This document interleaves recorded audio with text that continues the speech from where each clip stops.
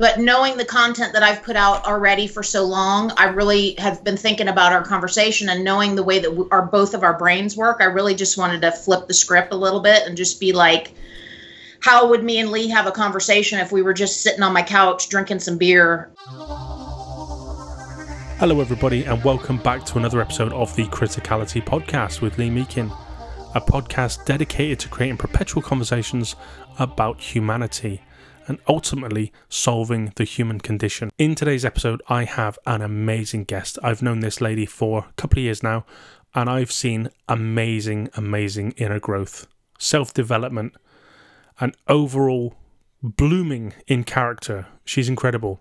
She's the creator and owner of The Bliss Broker, a platform where you can find all sorts of amazing stuff, such as brain and body well-being workshops, accountability groups, life hacks, fitness tips, and meal recipes. She also has something called The Prelude to Expansion.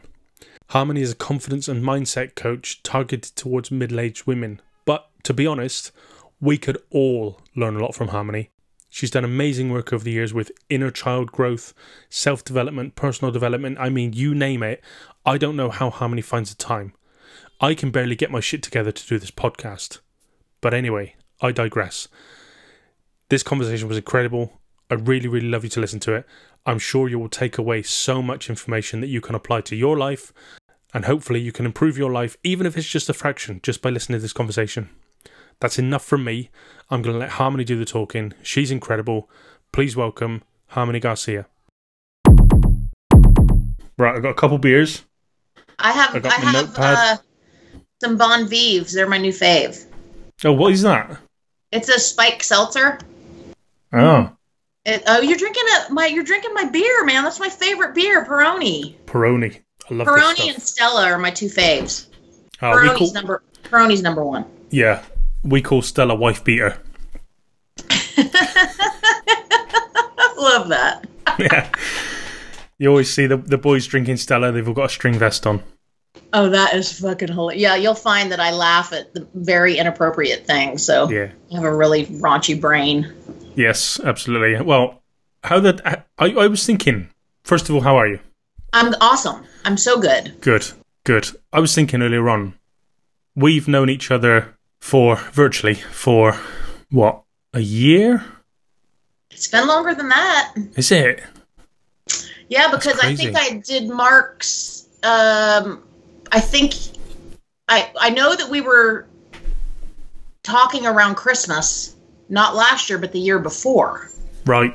So yeah, because that's when I had my crazy episode. Yeah. Yeah, I remember that now. Yeah. That's so crazy. It's been almost, a year and a half, easy, for sure. Yeah. And in all that time, I think a lot of us have grown exponentially. But I did want to sort of ask you how you've progressed from where you were. Do you know what? Let's start from the beginning. What was your life like before you decided, shit, I need to do something here? What was the situation you were in, and how did you engage in deciding to, I don't know, turn in a different direction? What happened? I got sick of my own bullshit. That's it in a nutshell. And it's interesting. I'm listening to a couple books right now. I could go off on so many tangents because growth excites the hell out of me. Listen, if you want to go off, me on. I'm all ears. So there's so many different ways I can answer that, but knowing the content that I've put out already for so long, I really have been thinking about our conversation, and knowing the way that both of our brains work, I really just wanted to flip the script a little bit and just be like, how would me and Lee have a conversation if we were just sitting on my couch drinking some beer and shooting the shit, not worrying about what anybody was thinking? That's how that's my vision for this conversation. Absolutely. So synchronicities are huge. The magic of the universe is huge. And so in answering that question, it's basically I got sick of my own bullshit. So my ego came in and built my dysfunction up as it did because of my childhood trauma. And then essentially my ego had to trip off its axis for me to get to the point where I was like, I'm sick of this shit. So it's interesting. It's like this weird anomaly that ego kind of causes the trauma. And then ego is ultimately what fixes your trauma. It's a very interesting concept. And so there's a book that I'm reading right now called Radical Awakening. And I feel like it's a mandatory read for everybody. The woman's name is Dr. Shafali, and it's just, I think she's a woman, but I think that any person could benefit from it. And she's been talking about that whole concept of ego causing a lot of our hurt, because our ego, think about it. We get in our head and we're worried about what Joe Schmo thinks about, what our partners think about us, what our kids think about us, what we think about ourselves. That's all ego. But then when we get to a point where we're ready to start working on ourselves and we're sick of our shit, we want something better for ourselves. That's also ego. It's just an interesting kind of dichotomy situation going on. So in hearing her talk about that just yesterday, and then listening to an episode of Eckhart Tolle, so Oprah's podcast that she's got, she does these series. And today, the most recent episodes, she's starting a whole series on Eckhart Tolle teachings. So sorry to interrupt you. Is this separate? Separate from a newer. Right. Okay. Yeah, separate thing. And so this one is just him talking. And he actually was talking about that same thing that I was listening to Dr. Shafali's book yesterday, and she was talking about the ego and the concept of the ego causing our trauma, and the ego being the pivotal point of us fixing our trauma. So it's like it does dual duty, right? But then I go to listen to Eckhart Tolle today while I'm cleaning. For those of you listening, my day job is 10 different things. We can get into that another time.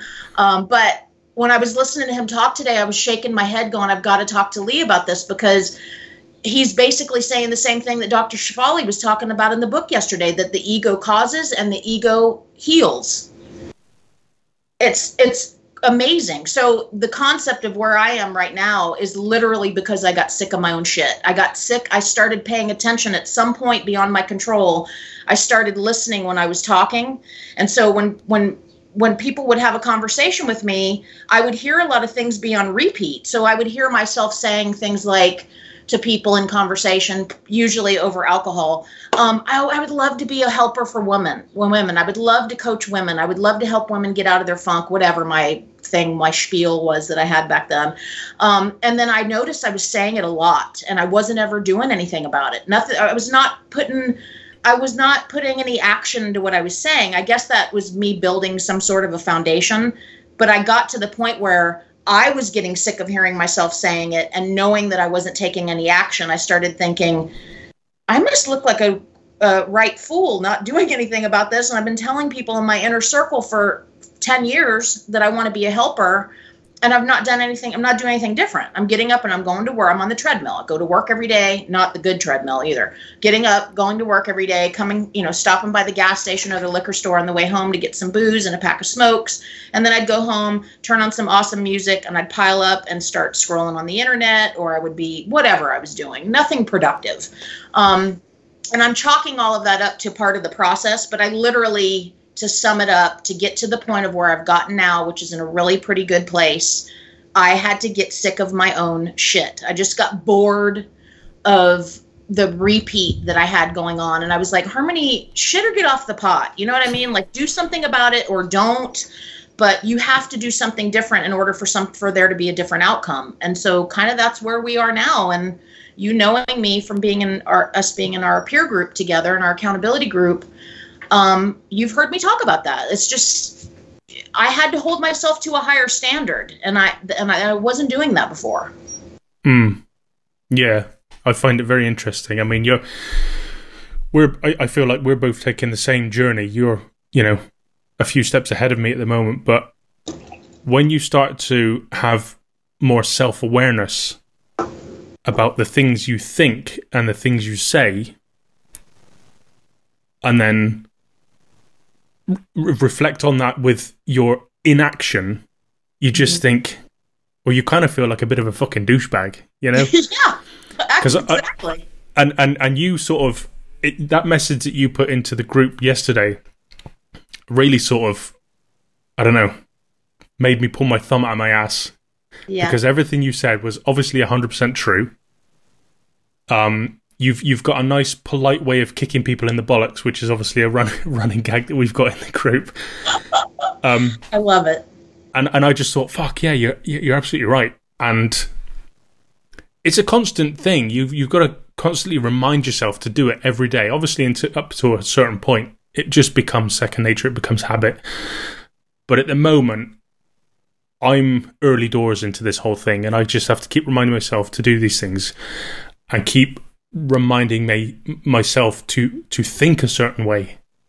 Because if I find for me, if I don't continue to remind myself to think a certain way or behave a certain way, you can very, very quickly just go back to, doing whatever it is you do best given your circumstances. And then 2 weeks later you go, fuck, I haven't been to the gym, or I haven't done anything positive. And this book, and I'm a nightmare for books, I'm just trying to find it now. It's in my bag. But I've got like 5 or 6 books around it. I'm a few pages into each one of them, and I'm like, fucking just pick one. Honestly, man, just pick one and stick with it. There's no wrong way to do that, Lee. I meant to tell you that. Like, I've got a couple of my girlfriends that I'm coaching, and they're like, I feel bad because I'm getting an audiobook here, and then I buy a book there, and I'm like, no, you do it. You're on your trail. You go with your gut. If you want to read this book one day, 2 pages, and you want to skip that for 2 weeks and go to another book and read 20 pages of that one, do that. It just follow that, whatever you're naturally being drawn to. If you want to read 10 books at a time and it takes you 10 years, that's your choice. There's nothing wrong with that. I've done that. That's how I've gotten here. I think it's more of a personal thing for me. It's like, because I struggle to, I don't struggle to retain information. I retain a lot of information. Everything I learn is up here, but getting it from here to communicate it to somebody else. I mean, even a word, I'll be having a conversation and this word is up there bouncing around. I go, fuck, what's this damn word? I can't get it. So what I'm fearful of is, whether it's listening to a podcast or reading a book, I finish that, finish reading the book for an hour, and then I go to something else. And I'm afraid that when I come back to it, or when somebody talks to me about it, I go, fuck, poof, it's gone. So then I've got to keep going over it again. Like I've heard, Christ, what's his name? See, there it is. Look, Brad Lee. I'm listening to his podcast, and there's one today. I've heard it 3 times today, because the guy he spoke to, Jay,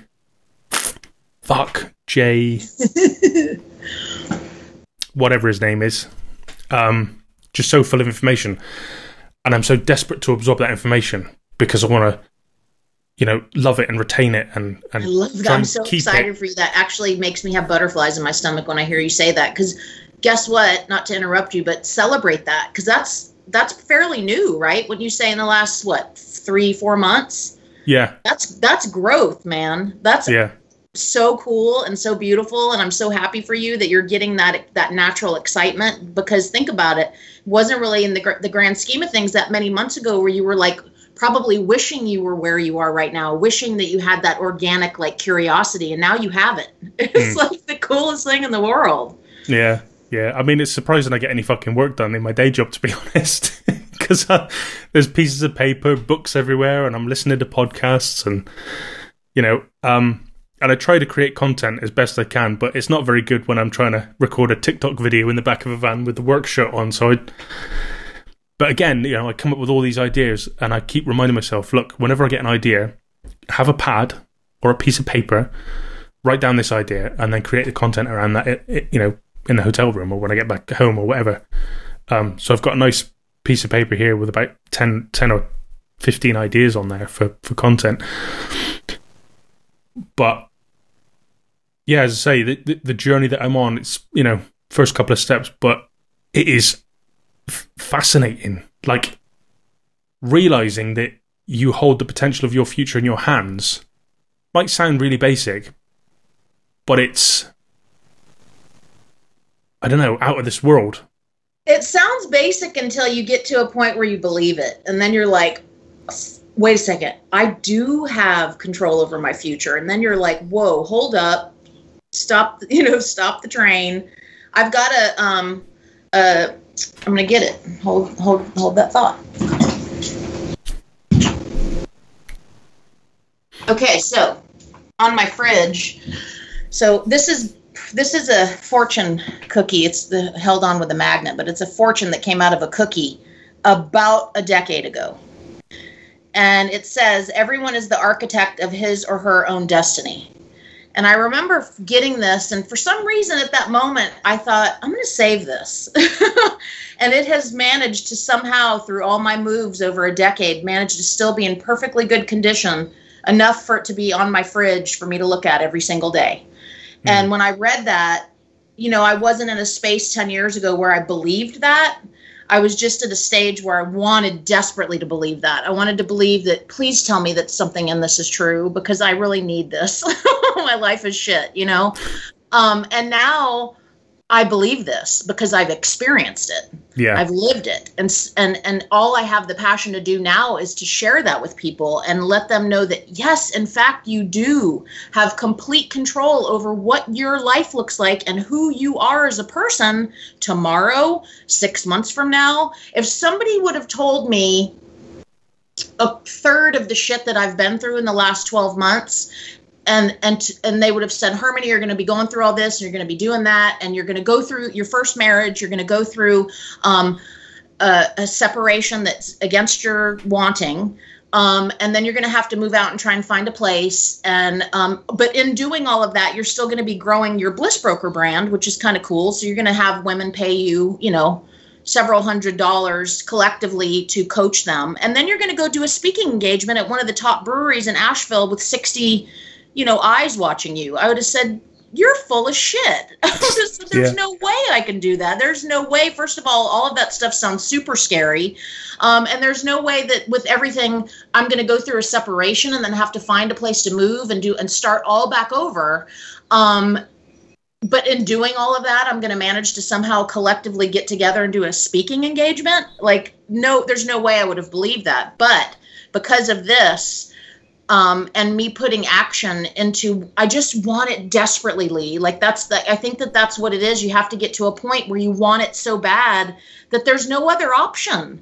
It's not an option for me to live a mediocre life in any way, shape, or form. I want greatness. And this isn't a jab to anybody else out there who wants, what we would consider the typical normal life. I think that that's really beautiful too. But I feel like without being arrogant, have been chosen for whatever reason to be a helper for whatever reason. It's just, I feel it to the core of who I am.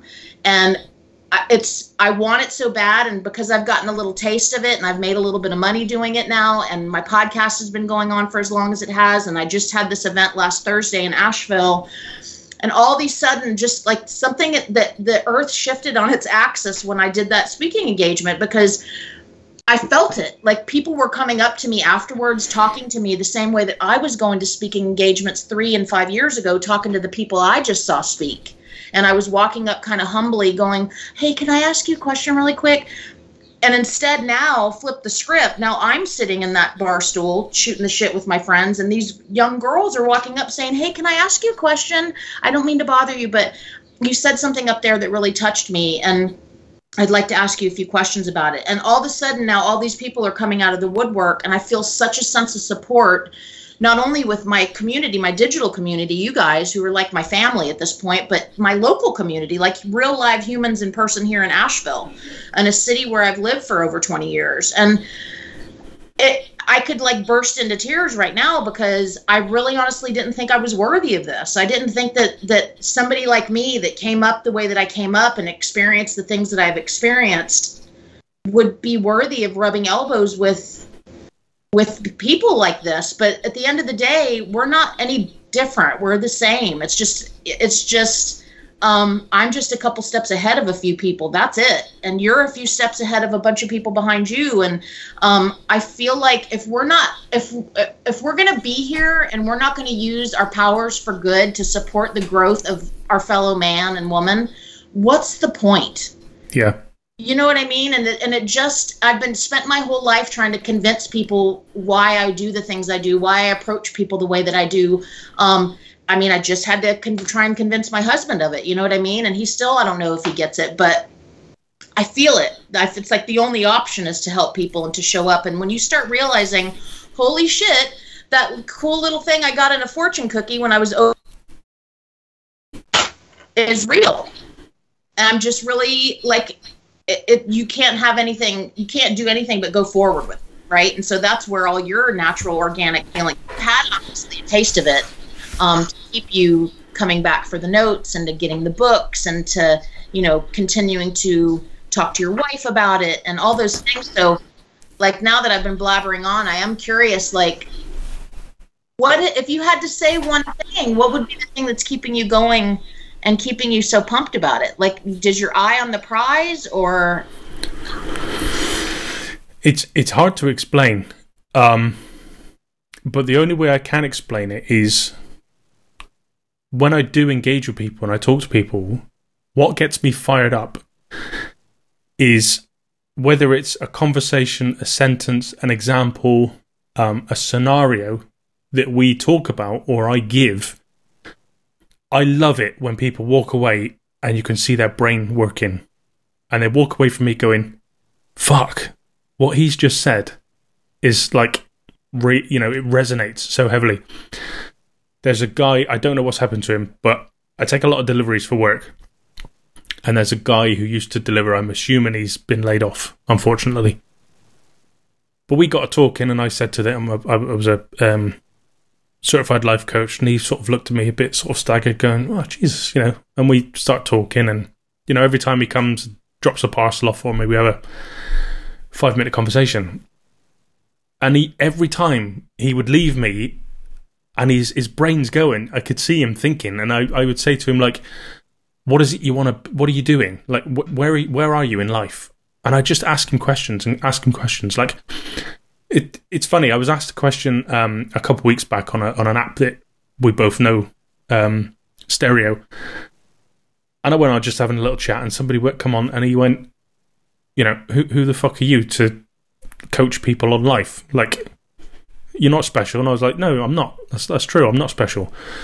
I said, but I've lived a certain type of life in a certain way, and I've learnt how to overcome particular obstacles that I faced in my life, and I've come out the other side. And it's the lessons you learn in life that gives you the right to coach other people. Mm-hmm.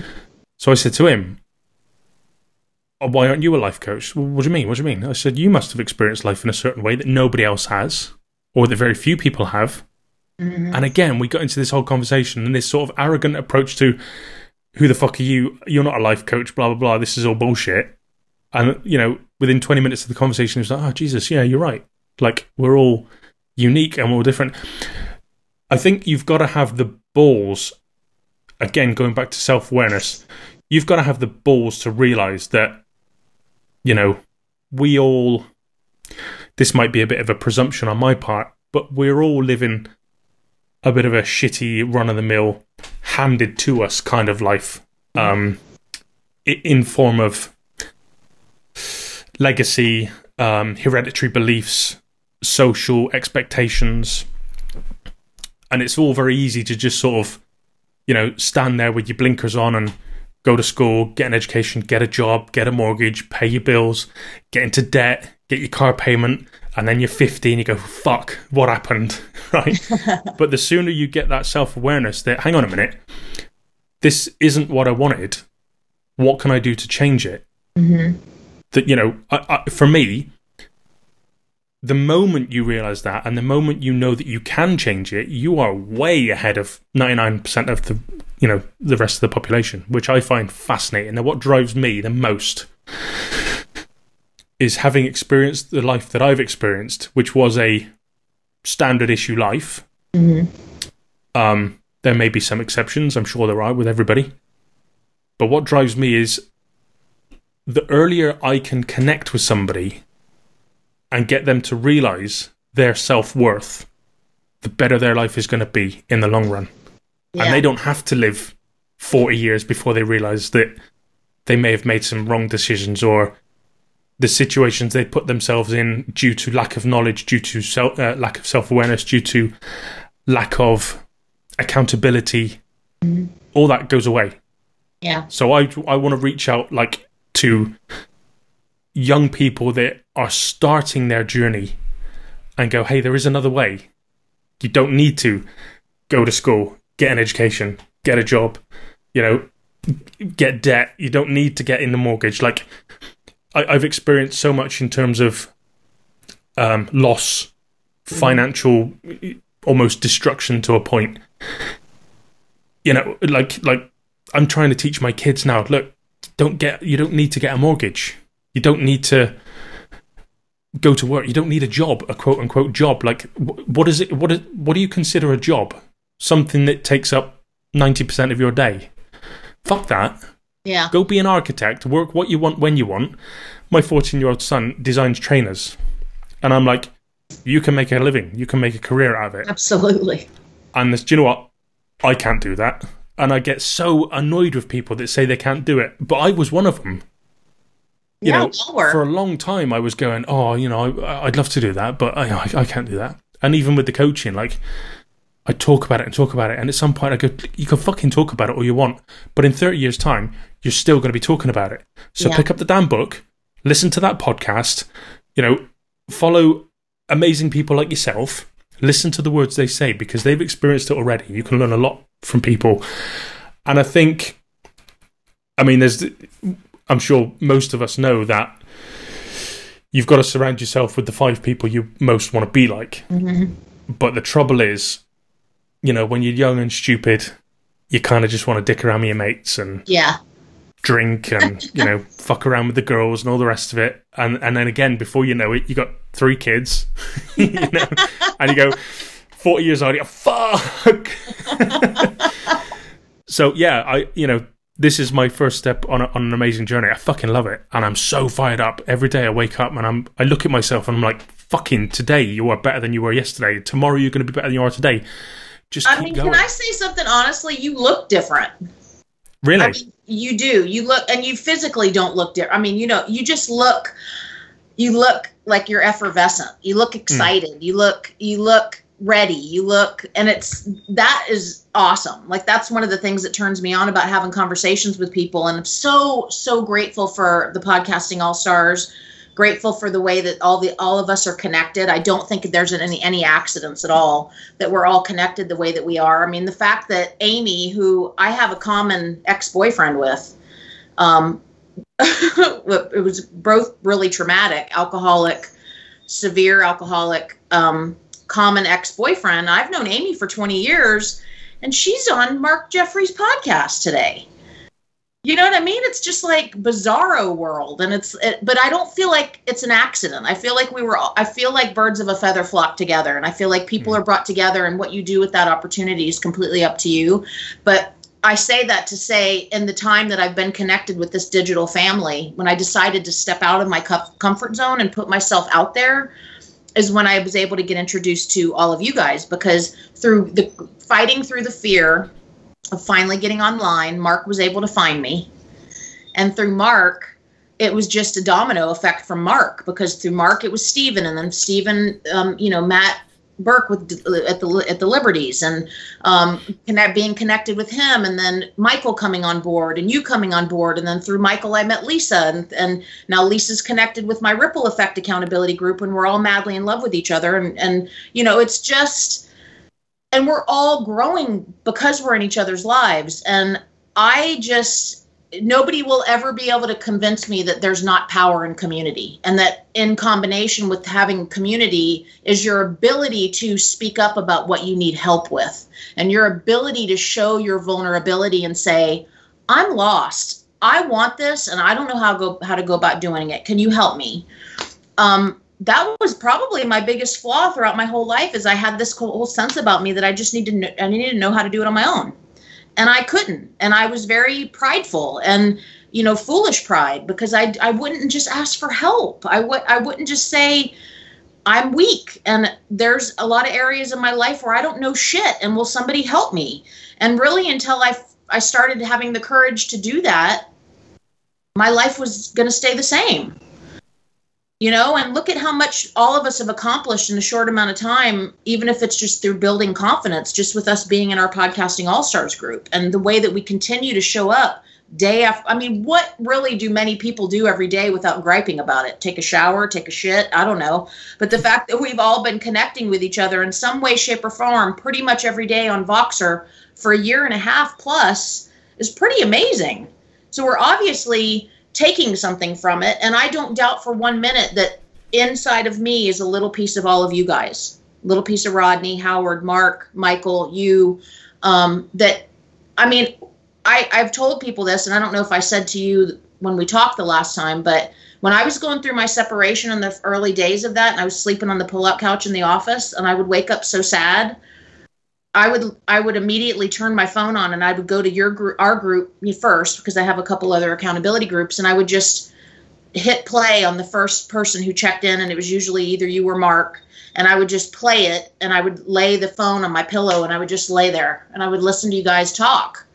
And whether you were talking about me and, you know, giving me the zhuzh to get back up and say, Harmony, you know, he's crazy, or you got this, or whatever, or I was just listening to you guys talk about what you were doing in your own lives, it gave me the courage to get up.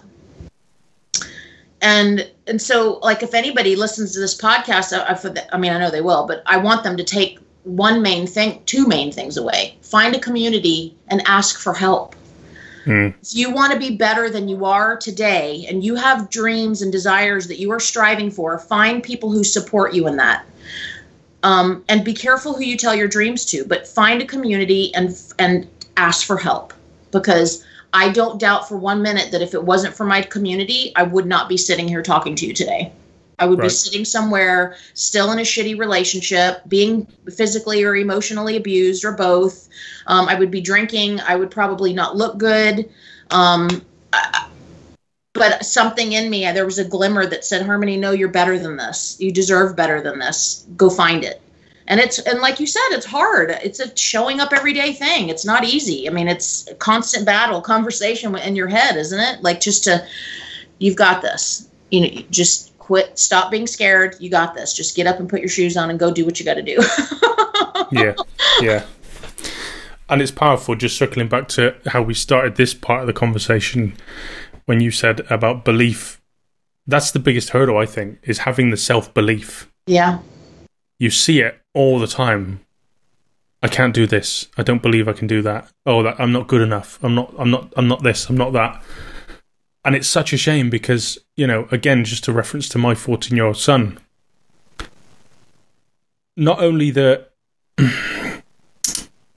technological potential that he possesses, but he also has youth on his side. He has, I don't know, he's so much smarter than I was at his age. Probably because he fucking listens at school. But I get so frustrated with people that are so talented, have the potential to achieve amazing things, and still say they can't. Yeah. But I think, you know, we got to look at the wider world as it is right now as well. You know, we've had this fucking pandemic, which is going on, nearly a year and a half now, I think. I lose count. We're going to have a mental health fallout, never mind a crisis. Like, you know, depression's gone up 300% in 12 months. Okay, that's like the bomb going off. But you've got all this debris to fall. It's all coming. And it's going to be crazy. And I think the situation we're in now, for people's mental state, is only going to get worse. I think economically and financially, you know, it might get a little bit worse, but I think we're pretty much at the bottom of the barrel. Like, not many more people are going to lose their jobs. Not many more people are going to lose their houses because we're getting back into a sense of normality. But I think the more of us, me, you, and other people that are doing this, are out there and trying to discover the possibilities and the potential that we possess in ourselves, and realizing that, and then transferring our skills and our knowledge to these other people to perhaps save lives. And I'm not really stretching anything there. Well, no, you're not. Save lives. It's very serious. It's very serious. Yeah, this is going to get really, really serious. So, you know, in the back of my mind now and again, I tell myself, you could save a life, and it's so possible. We could. And you may already have. I may already have, yeah. and would never know. That you've had with other people. And you, speaking of that, I have in my phone, I text myself when I need notes. I've got it in there, is expansion of Harmony, but it's my own phone number. But listening to him today, Eckhart, I put his quote in here, and it just says, quote, "Life has to become difficult in order for evolution to happen." And when he said that, I thought, he was talking about, he was talking about entitled children that get their parents with good intention want to protect them from the world. And he said nothing really good can come from that, because what happens is you create a human that hasn't experienced adversity, which means they don't understand the power of having humanity. They don't understand empathy. They just don't understand. They don't get it. And if they're given everything that they want and their fall is padded, they're really not worth their weight when they get older. They're not prepared to deal with the ultimate shit that will hit the fan for everybody. You can't avoid adversity. It's coming for all of us. And as you know, it's been there for us probably since we were little, and that doesn't mean it's, I want people to hurt, but I've grown a really deep appreciation for the fact that when I think back at the times that I have woken up in the fetal position, hungover, sad, feeling like shit, unhealthy, fat, bloated, that I was growing. And he equated it to when you go to the gym. He said, your body does not grow and get in peak position when it's comfortable. Your body grows and gets in peak position. Can't have another bon vive, Harmony. Peak condition when you stress it, when you lift a weight or you run or you put your body under stress. It's good for it. Not chronic stress, obviously, but and I, of course, thought about every time I go running and how hard it was at first when I started it. And he talked about it in the podcast. He said, you just get to a point where it switches and it just becomes a lifestyle. It becomes something that your body craves. And when he said that, I was like, wow, it's really nice to hear a leader, a spiritual genius talk about these things and have it resonate with me so hard and know, Harmony, you have really put in the work. You've put in the work to get yourself away from the shitty feeling that you had every day when you woke up of unworthiness. From when your dad leaves when you're 3 and starts a whole new family with another woman and proceeds to make empty promises to you your whole life. And then you choose, because of that inadequacy issue, you choose bad people for you, which continues that cycle of abuse, which only feeds that insecurity. It feeds that lack of confidence. It was really hard to pull myself out of that. It's that self-fulfilling prophecy, isn't it? It really is, because I mean, and granted, throughout my life's been awesome. I've had so much fun, and I'm my homeostasis is happiness and positivity. It's just who I am. But it's really been a struggle when I look back on it. I don't really know how I've survived some of it. If I were to tell people some of the things and some of the situations that I've been in, I don't think they would believe me. And I don't tell these stories because I want fanfare. I want anybody to feel sorry for me. We all have really shitty things that we've been through and we've experienced. But when I sit back knowing what I know now, and sometimes I'm laying in bed at night and I can't sleep and I think about the women that I want to help, that I may have mentioned this to somebody before, but just within a square mile of where I'm sitting right now, there's women that are sitting hurting, that are getting the shit beat out of them right now, that are drunk, that are stoned, that are on drugs, that are going to buy drugs, that are selling their body for drugs, that are, so many things, and all coming from a place that when they were young, they were told that they weren't worth shit. Whether that was through words or through actions or, through innocent parents that just didn't know better because they were young when they were parents, whatever. I'm making it my life's mission to help women not have to feel that way so that when they get older, they're not for the rest of their adult days believing the shitty things that people told them about themselves, that they can suss something, that I can help them suss that warrior out inside of them that says, no, I don't care what you said or what you said or what you did or whatever. I'm worthy. I'm a human person. I'm worthy of greatness, and I'm worthy of having a great life. And I honestly, Lee, I didn't really think I was worthy of it. I really remember not that long ago telling myself I don't deserve those things. And those are for other people. These things that I get to experience, they're for other people to experience. They're not for me.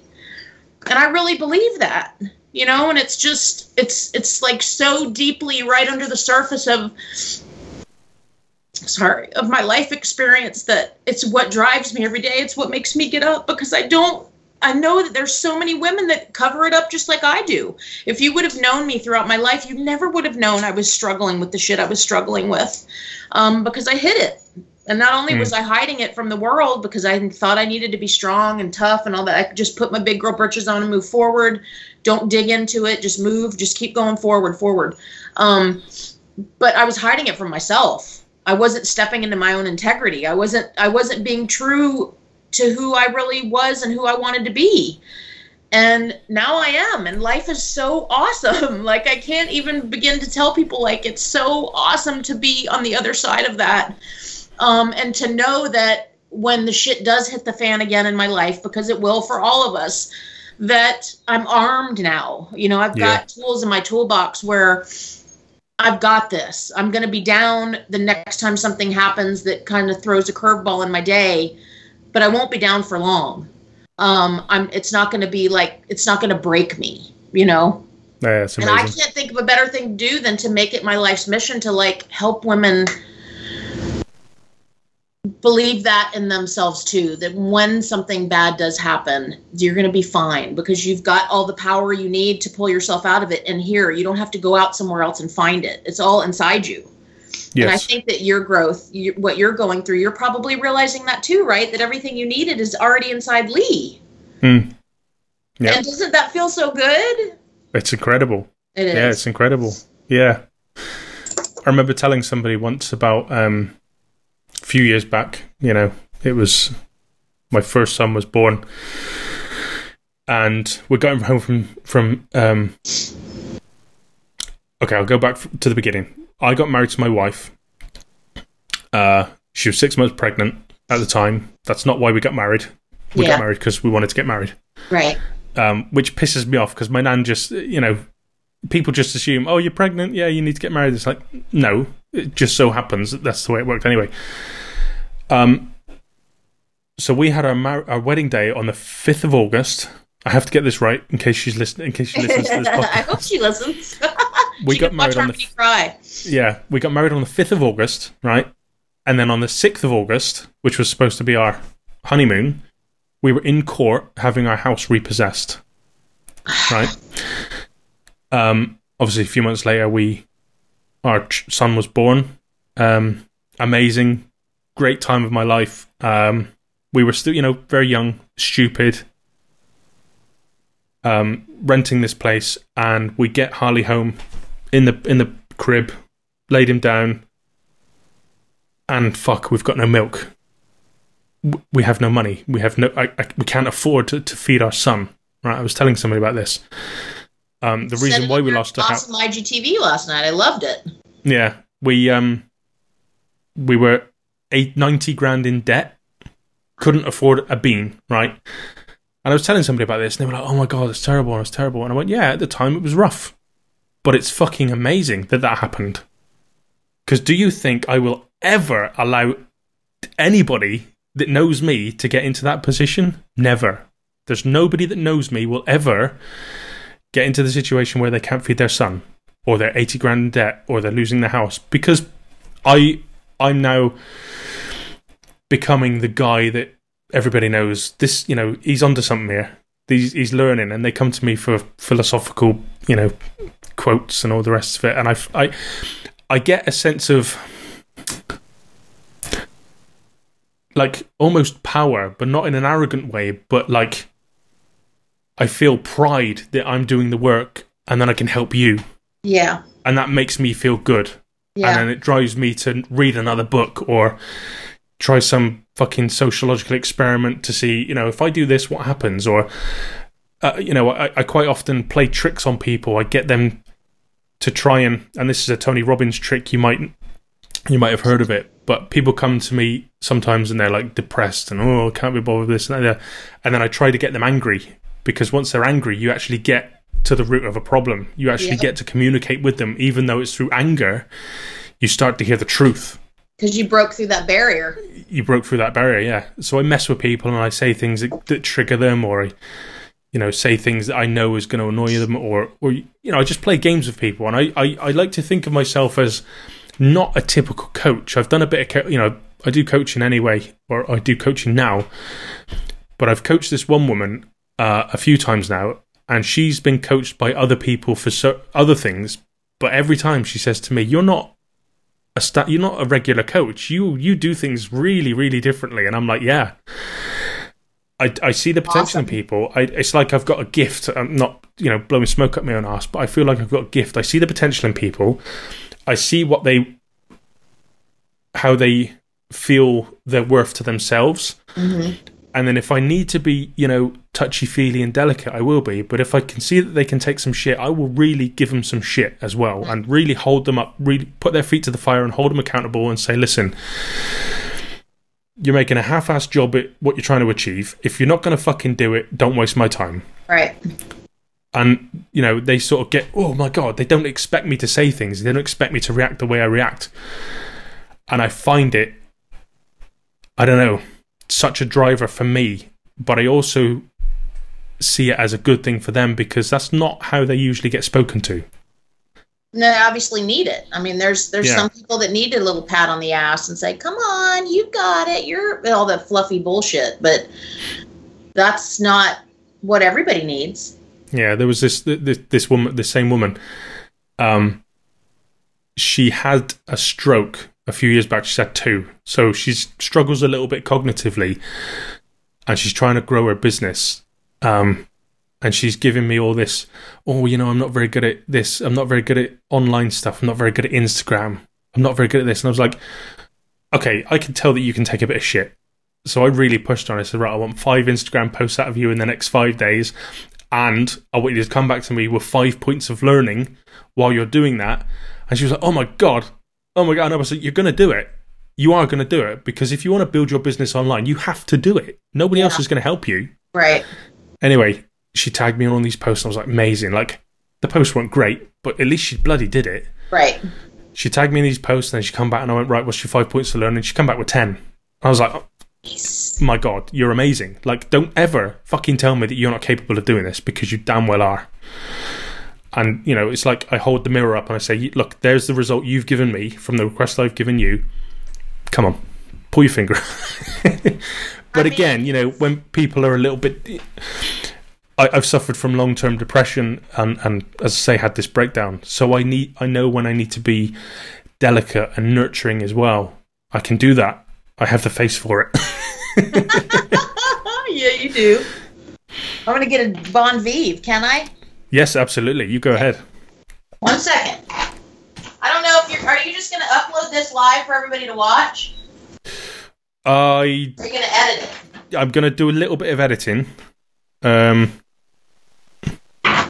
because I had to check and make sure that I didn't expect to cry, but sometimes it just comes out. I mean, what can you do when you're talking about your growth and you're talking about your life? Big up to Bon Vive. I don't know if you're sponsoring Lee, but you need to be. Or at least me. When you're talking about your growth, sometimes it sneaks up on you, and you're like, "Here come the tears." Which tears are awesome. I think tears are so. It's like a purge. Yes, freeing. Yeah, it's very freeing. I'm just so proud, and I know I started off saying that you look different. But you do. You just look very. You have intention about you. And your check-ins have even gotten different, and in a good way. It's just interesting to be on the outside looking in and see evolution in people. It's like so cool, isn't it? To have that be your part of your circle. Yeah, it's amazing. I mean, I have some weird, wild conversations, and people talk to me on the QT and they're like, they'll say, oh, I'd love to talk about this. And I'm like, yeah, we'll do it then. Yeah, but I don't want to be wrong. And it's like, well, that's good. Because if you are wrong, it's an opportunity for education. Like, so be wrong. Yeah. I do it myself. Everybody in the group knows me, in the Voxer group, and I'll just speak whatever's on my mind. If I'm wrong, I'm fucking wrong. If I say something about, I don't know, gender or transgender or, fucking race or whatever, anything, and then because it opens me up, it gives everybody else an opportunity to educate me. And I think we as human beings, or maybe it's just how society has made us now, in this day and age, we don't like to be held accountable. We don't like to be proven wrong or being told we're wrong. But again, it comes down to self-awareness. Like, do you have that level of self-awareness to say something and then not get on the defense when you're educated? I won't say proved wrong, but educated. Because there's lots and lots of things I've said. You're scared to screw up because there's nothing you can do to keep yourself from screwing up. You don't come into the world knowing everything. I mean, you're going to... But it is about having that courage to look stupid in front of people. Like, that's what we tell ourselves. What if I don't want to rate, you hear the teacher say in school, there's no stupid questions. And yet you could be sitting there trembling because you've got 10 questions and you're like, I don't want to ask the stupid question. So it's inbred in us when we're tiny to be fearful of raising your hand and asking a question. But that's how you learn. And yeah. I love that you get in the group and you're like this about transgender and that about racism and that hot topics, man. And that's the other thing. People are scared as bleep to open their mouth about anything. They're scared to have an opinion. I mean, I listened to a podcast yesterday and I actually got a little irritated a couple times. It was a Goop episode about health should matter at every size. And I didn't take into consideration they were going to be talking about weight. And apparently it's okay to be fat now, like in the sense that to coin yourself fat, not pH. Remember, for a time you could be fat, but you had to pH fat, right? PHAT fat. And what they were talking about is being fat. Like, it's okay to be just fat now. And I mean, in the sense of you can refer to yourself as fat. Or if I see a woman over there that's fat, I can be like, what a fat, beautiful woman. And it's apparently like a badge now. And I'm listening to this and I'm like... I love that it's evolving. I love that people are seeing beauty in every size, and I love the Me Too movement. I love all of that. I want people that are not a standard, weight and height and all of that stuff, body guideline. I'm glad that they're getting some props in the way of you're beautiful too, just because you don't look like everybody else, whatever. But then they started talking about skinny privilege, and I was like, what the fuck is going on right now? I mean, I had to turn it off. I couldn't. I was like literally at my job listening to this podcast going out loud. Thank God nobody was there. I was like, what the, I mean, come on. Can we take this too far too now? Like, because I've done the work and I've worked my literal ass off every day, going and running 3, 4, 5 miles every day, even when I'm exhausted. Now I'm skinny privileged. Right. When I spent the majority of my life 20 pounds, 25 pounds overweight. I mean, I can't keep up, man. I got to be honest. Like, I want everybody to feel good and be happy and all that stuff, but I can't keep up with, I mean, it's no wonder people are scared to talk about anything, and things just aren't getting solved because I don't know what to call people. I mean, what am I? Am I a woman? Am I a girl? Like, I'm scared to even, like, label my own self. It's just like, can't we just be fucking people and just be nice? And, like, let's talk kindness. Let's talk empathy. Let's talk, I don't know, common concern for your fellow man and woman.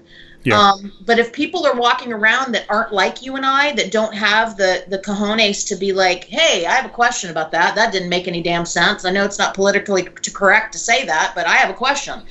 Most people aren't going to be like that. Most people are going to just boop, boop, boop, boop, boop, just follow along with whatever's going on.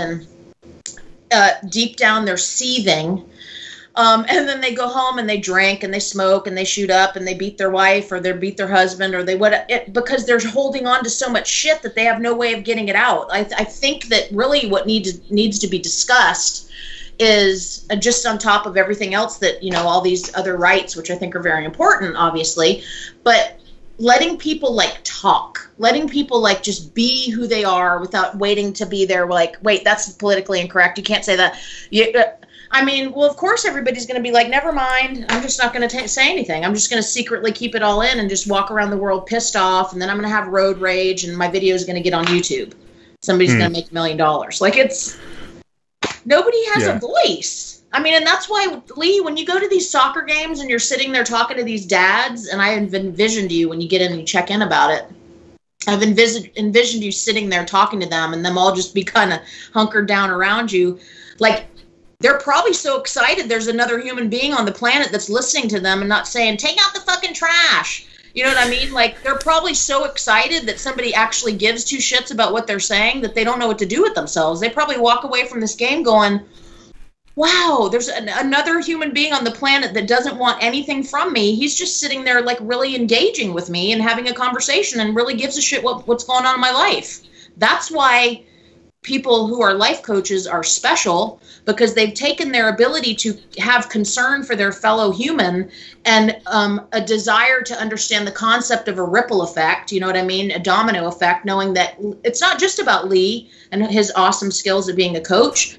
If Lee goes to a soccer game and he has a conversation with 5 dads and they sit there and talk for 2 hours, and then those dads take what they learned from Lee home to their children and their wives and their other extended family, that's a beautiful ripple that has a potential to cause a lot of really positive outcomes. Yeah. So it's not about being coaches are very important, and so are psychologists and all these other things, but that's what makes you special, is that you actually give a shit. So many people don't. So when that dude on stereo was like, what makes you so special for being a coach? Well, because I went through a lot of freaking adversity, and I'm choosing to step into, through vulnerability and all these things, I'm choosing to step into this as my role to have concern and care and love for my fellow man. That's what makes me so special. Yeah, I'm choosing to be the armor, to take the bullets, to turn around and go, right, this is what I've learned. Now you carry on. Yeah, absolutely. Makes sense. It is, but you are special, because it takes a lot of courage to march to the beat of your own drum and become a coach when everybody around you is thinking, is that really going to be anything? Are you sure? Whatever. And then where's Lee going to be 5 years from now? Because he's decided to get up, and he's been for 5 years, he's been buying the books and going to the seminars and doing all the things, having all the conversations. And now he's making, 40, 50 grand doing what everybody 5 years ago was like, there's no way he's going to make that work. And bring it on. Bring on your challenge, because I'm not going to let you not be successful at this. There's no way. You're already in Harmony's circle, and it's just there's no way I'm not going to not let you do it. You know what I mean? Because I can see in you that you're so excited about it, and that you're so ready, and that you're feeling how good that feels to help somebody. And to me, it's no different than, going to your neighbor's house who doesn't have any money and their freaking paint's peeling off the wall, and you coming in with a gallon paint and a jumper on, saying, I know jumper is different where you guys are, but walking in and saying, let me help you paint your house. I know you don't have any help. You don't have any money. I brought the paint. I brought the labor. Let's do this thing. And the kind of immense impact that you would have on somebody for helping them physically is the same emotionally. It really does just keep paying it forward. It can't not. It's just science, you know? Yeah, it's mad. I don't know when it all started, but a lot of people like to blame social media for depression and the way things are and things like that. And it's, again, for me, and, I could be the one that's wrong, but I'm quite happy to put my neck on the chopping block and say, no, it's not social media. It's your perception of social media based upon the social construct that's been built around social media, whether it's, mums talking at the netball practice or the news reporting this and that and the other. We get it with all sorts of groups, and I'm putting social media into a group, if somebody, how many crashes are on the highway in America where the driver's driving and he's texting? How many of those happen every day? Versus how many of those Teslas on autopilot crash which one of them's going to be in the news? It's the one. It's the Tesla, right? It's the new shiny thing. Oh, we have to demonize that. We have to make it bad. It's not, it's not the normal. I lose my fucking train of thought all the time. What you're talking about with social media, anything can be made bad or good. Anything. Right, yeah. So it's about, do you perceive social media as an individual as a negative or a positive? How do you want to use it? Are you going to use it to benefit you, or are you going to go down the rabbit hole and be part of this echo chamber? Are you going to get involved in groupthink, and are you going to allow yourself to become in these groups that become that's my dog. Recreationally enraged about these little things? Right. Like, I'm not going to do that. I'm using social media to spread a positive message, right? So those people get off social media. It's really bad for you. It's no. I'm telling my kids, social media is amazing. If you want to build a business, you build it on social media, because that's how businesses are being built. It's not today. Going anywhere. So Exactly. It doesn't matter how many people hate it or want to bitch about it or blame it. It's not going anywhere. So might as well make peace with it. Facebook is going to be Facebook in 20 years' time. It might have a different name and a different logo, but it's going to be the same. So if you're going to use, you have to adopt technology and you have to run with it and learn with it. And I find it almost neglectful on the part of... I love that you said that. Yeah. Yeah, you know where I'm going already. I do. I love it. I find it almost neglectful when a parent gives a kid an iPhone, but then doesn't A, teach their kid how to use it properly, and B, learn how these fucking apps work themselves. Yep. Because in 3 weeks' time, oh, my son's always on Instagram. Yeah, because you're fucking not speaking to him. Oh, he's being bullied on Instagram. Because you've allowed him to get himself into a position whereby he's hanging out with the wrong group of people. He's in an echo chamber. They're talking about bullshit online. Like, you're a fucking idiot. If that's what you're doing as a parent, I'm sorry, but you're failing. Or you have failed. Just like you said earlier, accountability. People do not want to be held accountable for anything. It's easier to blame and point the finger than it is to take accountability. So it's easier just, as you're busy trying to do something over here, take the phone.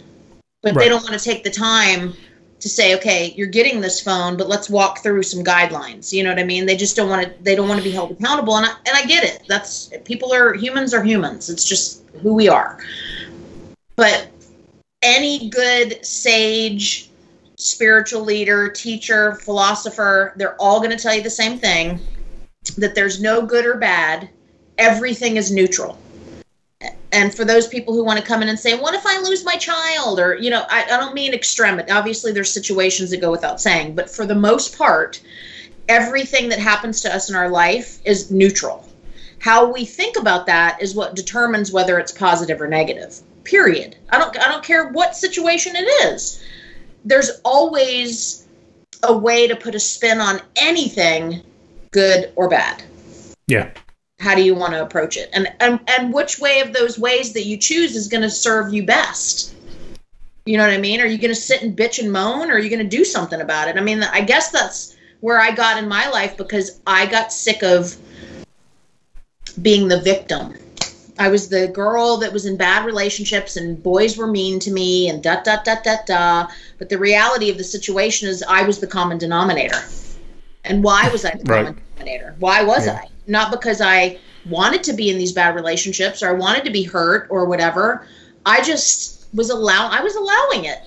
You can't look at a girl who's 6 years in a relationship with an alcoholic, abusive man, who's me, and say, oh, you're such a victim.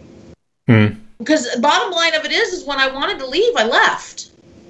You know what I mean? I mean, it's terrible that happened to me, and it's terrible that happens to a lot of people.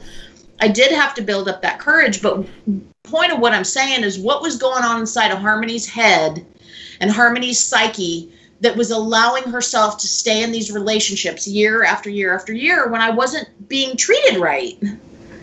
So, I mean, at the end of the day, I've lived it. I've walked it. I know it. I have compassion, and I understand both sides of the coin. I know how hard it is to leave when you're in a situation like that and you don't feel good about yourself. You don't have money. You don't have whatever. I mean, there's a whole laundry list of things that we could come up with. But the bottom line of it is when I was ready to go, I went. Right. And what that proved to me is we're always as humans going to find a reason or an excuse to not act on something. Yes. But when we're ready to act, we're going to find a fucking way to act. Right. Period. So even if you have to create a reason. Even if you have to create a reason. But just like there's a thing I'm getting ready to share on IGTV. It's called The Waterway. And it's the whole concept of, it's like a Taoist thing, and it's this whole concept of water and how powerful and magical water is, and that we are mostly water. And water can, no matter what you put water through, it's still water. If it's dammed up, it finds a way to go around. If it freezes, it's still water. It can still thaw. If you make it too hot, it turns into steam and then turns back into water. I mean, no matter what you do to water, water's still water. You know what I mean? And water perseveres. And water is like the ultimate example of what we're capable of as humans if we put our mind to it. Because I think what happens is we don't understand our capability of adaptation. And I think when we don't really understand and embrace and respect the fact that we are adaptable, we're meant to be adaptable. We're humans. Look at all the shit that we've been through since we first got here, regardless of what you believe.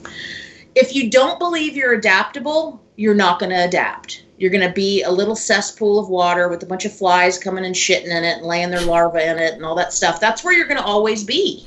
Yeah. But if you believe that you're more than that, you are going to be more than that. And I think that that's the core of why I'm a coach, is to help people understand the concept and help them believe that you are adaptable, that whatever it is that you want to be. And I even said the other day to the girls in the group, and it may have been you guys, that, there's, when you hear somebody say, you can be anything you want to be. Well, what if I want to be an astronaut? Well, now you kind of fucking can be, right? Because you've got these dudes that are, we've got Richard Branson, right? Yep. Elon Musk. There's so many people that are like having private,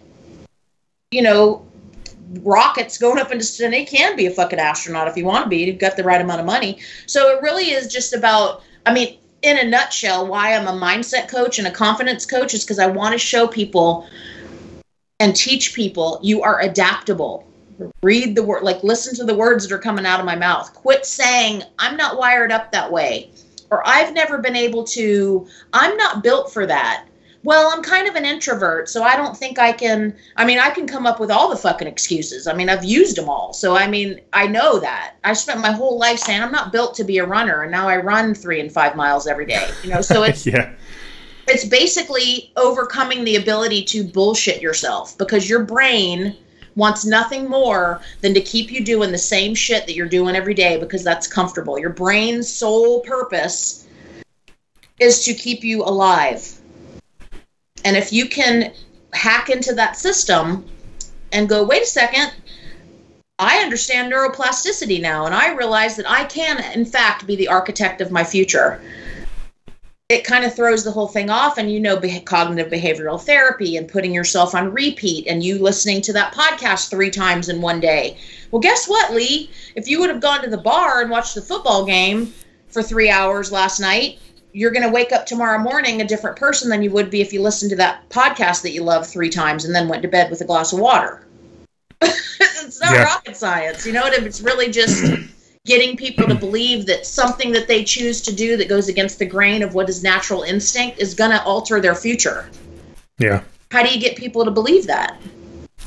Right. Yeah, of course. I read a study, I think it was a Chinese scientist, did an experiment with water and thoughts. I can't remember the guy, but basically it was like... He's actually friends, believe it or not, with one of my clients. Oh, really? One of my clients is Dr. Robert Gilbert, and he owns the Vesica Institute, which I'll send you the link for. You can look into it. He's just recently gotten on Gaia. And if you want me to share, Gaia is a network, and you can subscribe to it and stuff. And he just recently got on Gaia. And because I'm a subscriber, I can share that interview with him as well as some other interviews with this guy that you're talking about. and you can watch it for free. You don't have to be a paid subscriber. But yeah, I won't interrupt you, but I'm just so excited because the world's so small and I love the story. So go ahead. Yeah, It's such a cool story. Again, it's in there, but trying to get it out is a different matter. But yeah, he did this experiment with water, and positive thoughts, made the water do one thing, and negative thoughts sort of made it do something else. And it was, basically the point of it was negative thoughts adversely affect the molecules in the water. Yep. And he said, so if your body's made up of 75% water and you're filled with negative thoughts every day, imagine what that's doing to your body. Yeah. Like that metaphysical effect of negative thoughts. No wonder you feel like shit. No wonder you're all hunched over, and no wonder you feel bloated all the time. And again, like talking about bodies, you literally are what you eat. And you said this the other day in the group, which was made me laugh because I was listening to your, I don't know, let's say my riff. your forceful, loving advice. And I was listening to it as I was going down for breakfast. Now, I don't normally eat shit, but I went down and I was like, and I could hear you going on about, you put shit in your body, you're going to this and that and the other. And I went down and I went, yeah, I'm just going to have scrambled eggs, please. Did you really? I love that. But it's true, isn't it? Like, if you put shitty fuel in your car, it's not going to run properly. So if you're going to eat McDonald's and burgers and this super processed foods, like, it's no wonder you're going to end up with a backache and your head's not right and you're fuzzy and you can't fucking see properly. Like, you have to put good, clean fuel in your body. You have to. You really do. And that you have to do things that you don't want to do. Yeah. But then understanding that in doing that, you're going to create new neural pathways. So if you hate fucking quinoa, it's the worst thing you've ever put in your mouth. I promise you, if you find a way to tweak it and let it fit and make it fit and work for you and your family's lifestyle, you will love quinoa in 6 months if you want to fucking love quinoa. Right, yes. It's just, how bad do you want it, and what's the payout? How much can you make yourself believe that if I make this shift in my life and I go against the grain of what I traditionally would be doing, Happy Meal or Big Mac or fried chicken from KFC, whatever. You fuckers love KFC over there. They're on every corner. That if you can convince yourself, no, this is how I see myself. I'm going to close my eyes and look at the perfect vision of Lee Meakin. What's he look like? What's he wearing? Where's he going? What's he doing when he gets up in the morning? What's his day look like? And how did he get there? And if you can start really envisioning that, it's in my brain because I'm listening to, do you know who Dr. Joe Dispenza is? I've heard of him. Full body chills right now just saying this man's name. It's on my bucket list to go to one of his weekend seminars. He's amazing. But his book I'm listening to right now is called Becoming Supernatural. And it's the concept of all of that. I've got so much stuff I'll share with you off on Voxer. I'll put it in there. But the book's let me interrupt you very quickly there. I did say in Voxer group, I'm going to put a link into the Voxer group for books. Good. And there's 2 books. I'll link you the 2 books. It's the guy that I was referring to that was on the Bradley podcast. But this guy's amazing. But sorry, carry on. Oh, that's okay. I interrupted you, I think, because I knew that we were going to be like this because we're both like, oh, I'm excited. But his whole book is basically about the fact that we're energy and that we can manipulate the molecule. You said molecules. That made me think of that. We do have the power to manipulate the molecules in our body. And I think it seems like something from an episode of Twilight Zone that people are like, no way. So they don't even think about it. But what if? I think that's where a lot of my growth started happening, is when I realized and I started kind of going, what if? What if it was true? What if I can make myself like things? What if I can shift my body? What if I can manifest money? And what if I can manifest jobs and relationships? What if? And it was really just about planting that seed in my brain by listening to all these audiobooks. And you guys who are listening, Dr. Joe Dispenza, Becoming Supernatural, put it on your list. It's amazing. And I'm only in chapter 3 after about a month because I keep going back and starting the chapter over. It's such a lot of information that and I'm taking so much from it. I really want it to be embedded in my brain so that I can reverberate it back properly. Yes. It's kind of like the water guy that you're talking about. I've seen it a million times, but I can't remember his name. I've had conversations with Dr. Robert Gilbert about it because I clean his house every 2 weeks. I'll be over there next Tuesday. I still can't remember his name. And he also does snowflakes. That guy does snowflakes. Yes. So yes. And so I've seen a lot of the images, and they've taken water out of the sewers in Japan and put it under a microscope. And they've taken water out of a fresh spring and put it under a microscope. And they've played Beethoven for some of the water for a little bit. And they've played like really grungy hard rock for the other cup of water. And then they put it under a microscope and they take a snapshot of it. And it's amazing. But that's not mainstream shit. I feel like in having conversations with people about it, like it's this kind of idea that I know something they don't know. And I want to share it and reverberate it. But if you share it with people who aren't ready, they don't understand. They just look at you like you have two heads. And they're like, what's this crazy bitch talking about? Yes. I love getting into conversations with people like you who are like, oh, I'm excited. What can we learn about today? Rice? Yeah. Water? What's going on? Yeah. This is where I think the conversation is going to get a little weird. Because I intended to touch on this with you. Talking about manifestations and how we can manipulate the molecules in our body. And how far does that go? Well, we can meditate, right? We can envision what our lives are going to be like. We can manifest positivity. We can manifest negativity. Mm-hmm.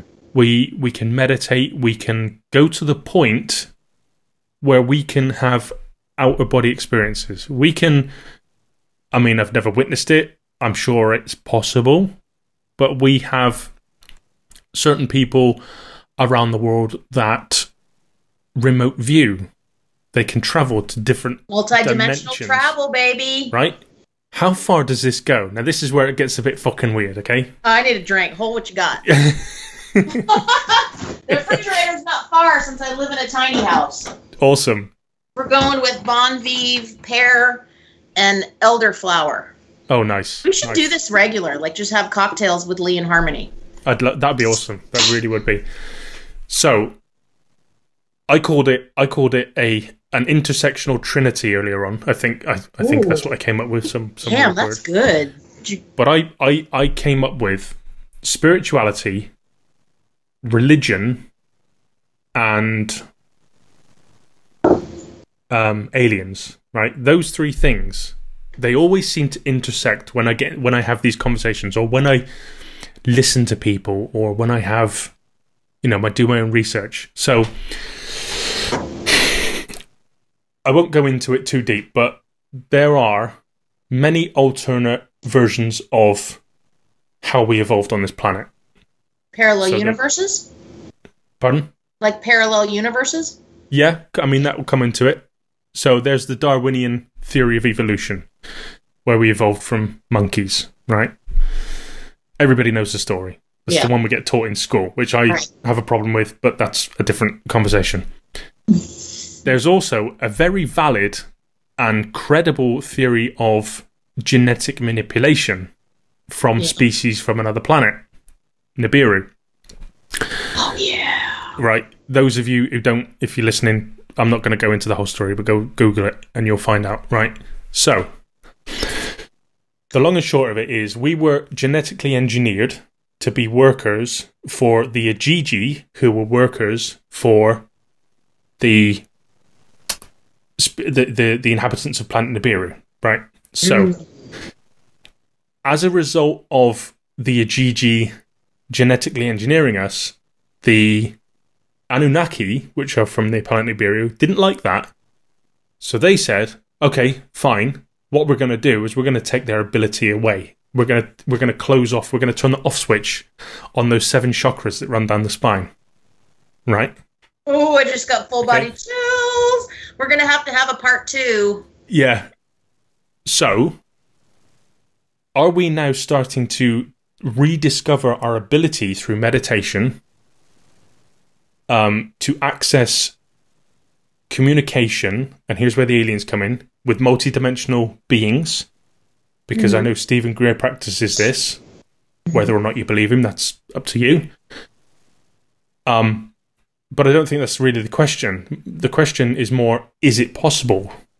Fuck yeah, is my answer, right? So we've just tied in aliens and spirituality, because through our progression in spirituality, we can potentially contact aliens. Now, here's where the religion part comes into it. I'm pursuing, and I'm actually thinking of reading the Bible, not because I want to learn about me too. I'm God excited or anything like that, but I think this is an integral part of perhaps validating my theory, but more just learning more about the link between what we perceive as God and the universe and spirituality. So, okay, that just had a download. You've heard me talk about that before? Yeah. You're going to write a book. What? I just had a complete download. It was in my head, just like somebody just spit it into my head and said, this is his book. I can't do that. Negative beliefs.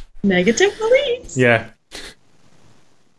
But I was talking to somebody on Clubhouse the other day, and we ended up talking about God and religion. And we just got into this conversation like, what is God? And we were talking, and it was like... that you just said that. Anyway, I'm not going to interrupt you. I'll tell you why in a minute. Yeah. God is just like a force. It's the presence of the universe. God is the universe communicating through us, right? It's exactly what Eckhart Tolle said on the podcast I listened to today. He said God is like, universe. I just have these thoughts, and I can't get it out quick enough. I can't find the words. I can't can't find the words for it. Verbalize. But yeah, thank you. But I just keep having these thoughts, and I'm like, and the more I think about it, it's like God isn't a thing. It's everything. Yes. And you see these depictions of spacecraft or alien beings, carved on rocks from the Mayans to the fucking... I mean, what do you make of that? You know what I'm saying? These crazy things, right? So then, is God a physical manifestation that we interpret as the Ajiji or the Anunnaki who engineered us? And this is where these three things converge for me. Now, I'm probably making a fucking hash of, but I'm sure you know what I'm trying to get at. I do. I know they don't, but they'll have to tune in next time when they have cocktails with Lee and Harmony. So, aliens, spirituality, and God is all one thing. Yeah. That's what I believe. I believe that I've spent too many nights reading, meditating, having experiences that I know I'm not cuckoo. I know I'm not. And the fact that I didn't really ever do this before, and now for the last year I've been meditating and feeling what I've been feeling, and my body's been going to places that it's never been before. Sometimes I'll do a morning meditation while I'm in bed, and before I do anything, I pick up my phone. Dr. Joe Dispenza said that. He talks about your morning ritual. He's like, don't let the world in prematurely. So make conscious effort what you do in the morning. So just, last week he was talking about that again in the book, because I went back and re-listened to the chapter. So I've been trying to be really good about getting up in the morning, grabbing my phone, going right to my YouTube channel that I love, turning on a quick meditation depending on how much time I have, and I lay the phone right on my pillow, and I just lay in bed flat, phone on, eyes closed. And I know that I'm not crazy. I know that I'm very aware spiritually and otherwise. And the fact that I'm laying in bed, listening to a guided meditation by Dr. Joe or whoever, and tears are rolling down my face because something is said that touches me, that's real. Like, it's hard for me to explain that to somebody who's never meditated, because, a year ago, it was hard for me to meditate for 30 seconds. I didn't see the power in it. But just like anything, riding a bike or working out or whatever it is you're trying to learn how to do, you get better the more you do it. And I just was adamant. Everybody's talking about how awesome this meditation is and how they go to these different places in their brain and how they have these enlightening moments and answers they really needed for things that are going on in their life or things they're struggling with. Their answers are coming to them when they're meditating. I mean, like we were talking about at the beginning of the conversation, Lee, like the shit that I've just gone through recently with my husband, that was so emotionally hard on me that I was just desperate to find answers.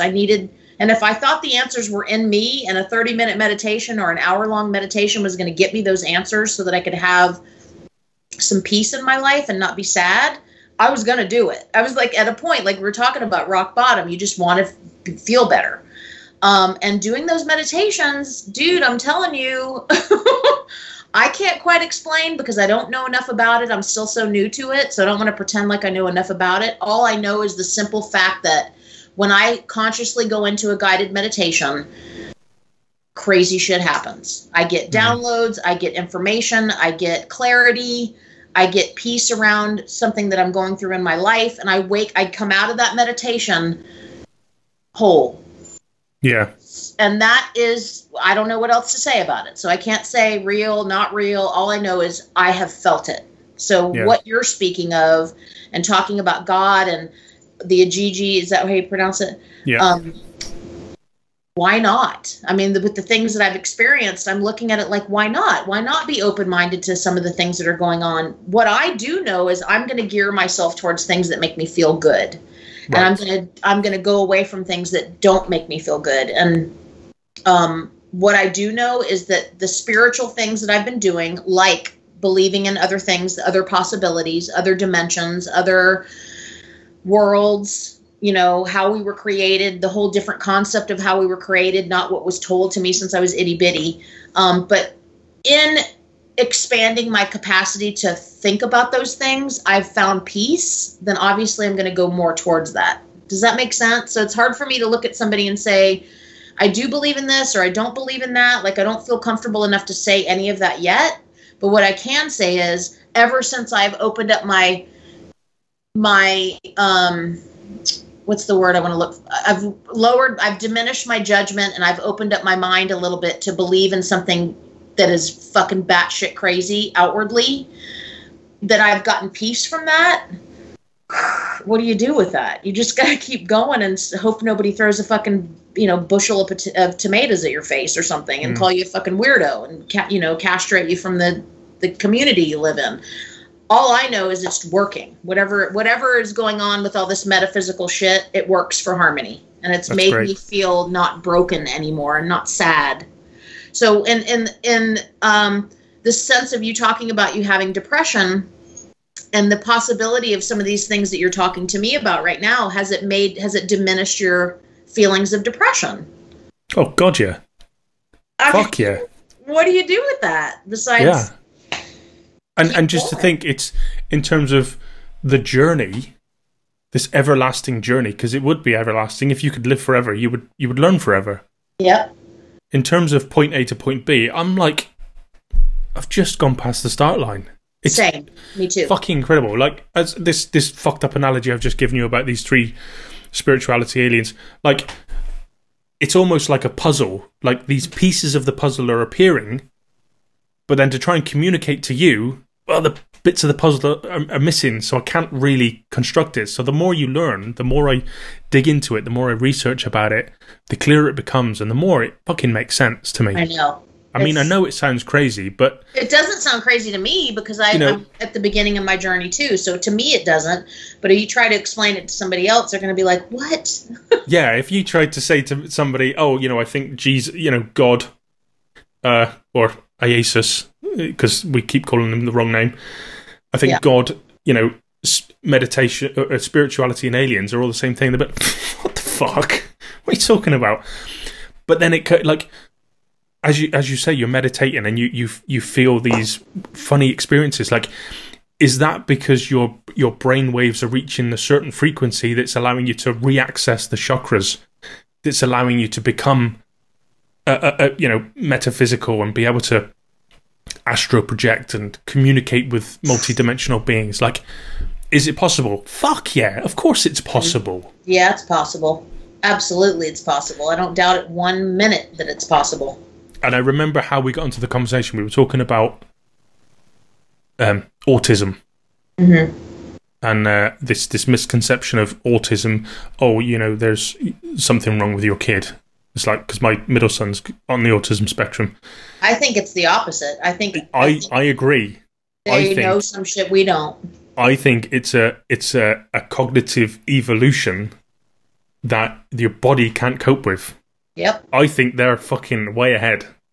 And the body's like, shit, agree. I don't know what to do with this. And no shit, you don't want to make eye contact with most people you meet, because most people that you meet are not on the same wavelength. And of course you can look at your dad and your mom, being you guys, and lovingly look at them and hug them and be affectionate and be open and all that stuff. But when you go out into the crazy world out there, you're like, I don't want to have any part of what you guys got going on. Right. Smarter, honestly. You're fucking crazy. Yeah. So, I mean, I get it. Like, anytime I've learned, or, in school I had to learn a little bit about autism, and I always kind of had that thing in the back of my head, like, they know something we don't know, and it's really beautiful. And anybody that I've met who's autistic are the most, have the most calming energy about them. I don't really know how to explain it other than just really beautiful, really calming. And I don't know if it's the realness of people with autism. There's no mystery. You know what I mean? You get what I'm saying? Yeah. They just are what they are. And there's something really beautiful about that. I couldn't agree more. Yeah, my son, he's that's the word, is beautiful in every way. But we've been told there's something wrong with them. Yes. Let's create an autistic society, and let's do this and do that, which I love. I'm glad they have all of that, but there's nothing wrong with them. Yeah, maybe they should flip it on their head and actually, rather than trying to give them drugs and stop the effects of whatever it is, invest in it and go, do you know what? What is this? Mm-hmm. How can we create a drug to give to everybody so that we're all like it? Right. I see these people as superhuman. When you see because there's so many different types. Autistic used to just be autistic, but now there's a spectrum. Yeah. Like there is no one thing. It's like, from A to Z. It's that'd be an interesting thing to look into, because I don't know enough about it, but I'm sure there's somebody out there that's thinking the same way that we are, and they're doing studies on it. There's bound to be. There's got to be. But you say you see these autistic kids that have extreme autism, and like they can't go into shopping centres because the lights are too bright and the sounds are too loud. It's like, no, that's just a sublime gift. That's amazing. Like, yeah, their brains, their brains are so fucking tuned that they don't like the bright lights and they can hear everything. It's like Superman. And it's so funny that I'm doing in the coaching class that I'm doing right now. This week is shadow work week, and the gentleman who coined the shadow work term is Carl Jung. He devoted his whole life to learning about the archetypes and old school Swiss, like, just amazing womanizing. I mean, essentially at the core of who he was kind of a selfish bastard, but he was really smart. And he studied the archetypes, created the archetypes, coined the word synchronicity. But he also has a lot of work based around shadow work. And there's an image that I shared with the girls in the class, which is, it looks like it looks like a head, but in the front it's a persona. And in the back is the shadow. And in the middle is the self. And so the concept of that is that when we go out into the world, especially if we haven't done our work, we go out when we put our clothes on in the morning, we get dressed, we brush our teeth, and we go out the front door and we get in our car and drive away. As soon as we get into the world, our persona comes up. Right. And it's like an act. And I don't want to say it's not real. Everybody goes out into the world as who they are, but they bottom line, most people, if not all people, alter who they really are to their core to present properly to society, right? Yes, I understand. And then there's, the self, which is what we know to be and how we can be with the people that we love and trust the most. And then there's the shadow side part of us, which is what I'm teaching the girls about, which is that shit that we don't want to look into. And that's where all the magic happens, is digging in, pulling that persona down, communicating with self, and then being able to have the courage and the wherewithal to step into the shadow, which are the things that trigger you. They're the things that trigger you and the people that you're closest to. They're the things that trigger you in society, the things that piss you off and scare you. That's where your shadow work needs to be done. But the concept of that, I had to figure out what's Harmony's persona, because I've always kind of banked on the fact that I'm real and I go out into the world and I'm just Harmony everywhere. Bullshit. We all have a persona. And so in doing my shadow work, I had to figure out, what am I doing that's a front? And my front was that I've got this. I'm good. I don't need anybody. I'm independent. I'm Harmony. Blah, blah, blah. I can do this. I ride fucking motorcycles and I blah, whatever the fuck. Persona. And that's hard to deal with. And the cool thing about, and the reason why I bring that up is because the people that I've met that are autistic don't have that fucking baggage. They don't have that issue. There's no persona. They just are. And it's so magical and it's so beautiful and it's such a freedom. And for them to be told that there's something wrong with them is kind of fucked. Because what, I'm not like you? I don't have a persona when I go out into the world? You know what I mean? And again, I don't know enough about it to really communicate on it. But when I think shadow side persona, most people, and then I see an autistic person, I think they don't go out into the world with a persona. They just are who they are everywhere, in every avenue, with every group. Yeah. All the time. And like you say, that's incredible. I mean, my son, he's 11, and he's got no problem wearing trousers that are too small and shoes that don't match. He's like, I don't, yeah. That's amazing. That is a gift. I don't need to please you. And I'm like, dude, you're fucking right. He is so He's right. I don't need to please you. I mean, I don't need to present to anybody. If he's happy, who cares? It's fucking mad. It's really... And no wonder you get in the group and you rave about him so much, because what a beautiful thing and a gift for you and your family to get to experience him. Yeah, absolutely. Absolutely. Yeah. Yeah, he's an absolute gift. Isn't it? Like, what time is it where you are? 7, 8, 9, 10, 11, 12. Is it 12:45? 11:45. Yeah. Wow. We're going to have to do this. Even if we only do it every couple months, I think that it would be really amazing to... Well, my ultimate goal is to have a collaborator. I would love to have somebody that I get in touch with and do a show with and have fun and just like riff about stuff and talk about life, because... I mean, as if the world needs another podcast that's doing that, but they don't have Lee and Harmony. And I just feel like it would be a really cool thing, because I feel like over time it would evolve to be something even bigger than we could even know it to be, because we would get even more comfortable talking to one another. And I kind of equate it to like a morning show. Yeah. Like when people tune in, they want to know what the fuck are these two idiots going to be talking about today? Yeah. I just think it would be amazing. Well, tonight we've talked self-help with, a sprinkle of aliens. I know. I mean, oh, sorry. Marabella. I don't know what's going on out there. That's my dog, everybody. The aliens have arrived. I hear something really loud out there. I don't know what it is, though. It's weird. I mean, I do want to try that. There's this app. I'm pretty satisfied with what... Siri, shut up. Yeah, there's this app that Stephen Greer's got out. I mean, I don't know if I want to spend a tenner on it, but, there's this training, and it's meditation and whatever practices, and you just go out and you just experience whatever it is you experience, whether it's light, actual, like, to the point where you see something, whether you get a vision, I don't know, but it would be something that I would be, well up for doing. I gotta tell you, there's a show on Netflix, and... I'm not going to say anything about it, but it's metaphysical, and it threw me for a curveball. It's filmed in the UK, and it is probably in my top 10 of shows I've ever watched in my life. And it's kind of a love story drama, but with a metaphysical twist, and I watched the whole season in 2 days. Wow. And when I got done with that last episode, I was laying in bed like, what the fuck did I just watch? It's just, I don't even want to say anything. I just want to let you know that I immediately went to Google and I typed in, I don't even want to say, because I don't want to give it away.